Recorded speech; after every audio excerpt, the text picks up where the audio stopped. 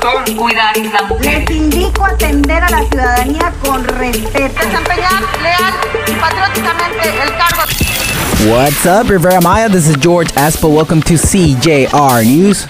Several refugees spent the night outside the Instituto Nacional de Migración offices in Chetumal. Refugees, mostly from Haiti, settled outside the offices of the National Immigration Institute to be deported to their country. New public transport terminal mobilizes 40,000 daily users. The new terminal was located on Avenida Once Sur with 45 and Federal Highway in the downtown neighborhood.